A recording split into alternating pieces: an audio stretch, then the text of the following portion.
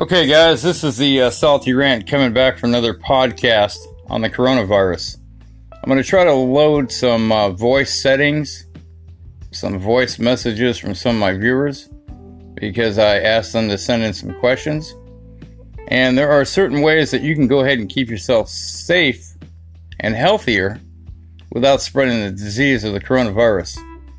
3 ways that I know of is 1, always wash your hands after touching something. If you have the ability to wear rubber gloves and a medical mask while at work, I would highly encourage that. 2,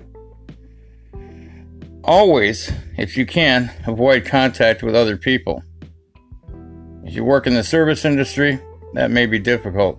That's where the rubber gloves and mask could come in handy.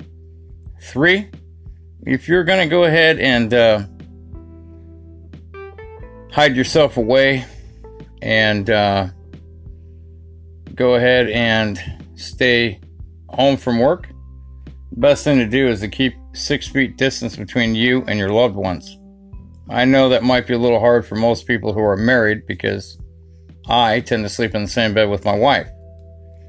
However, each situation is different, especially when you have children and you don't want large groups of people gathering together. At least that's what the government says.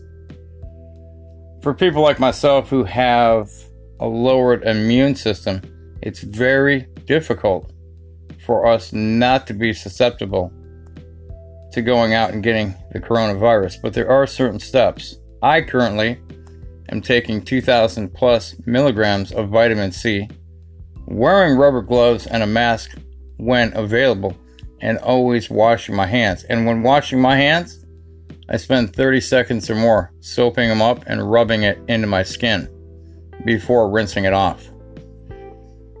Each person's situation is different, but for those that are staying home, you have a better chance of beating the virus than those that actually have to go to work. And that's my 2 cents on it, pretty much.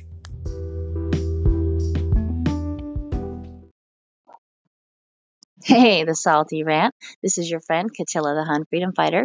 Just wanted to drop in and say hello and let you know that I'm loving your new format with your podcasts, and I look forward to many more to come, hopefully. So I will catch you on the flip side. Take care.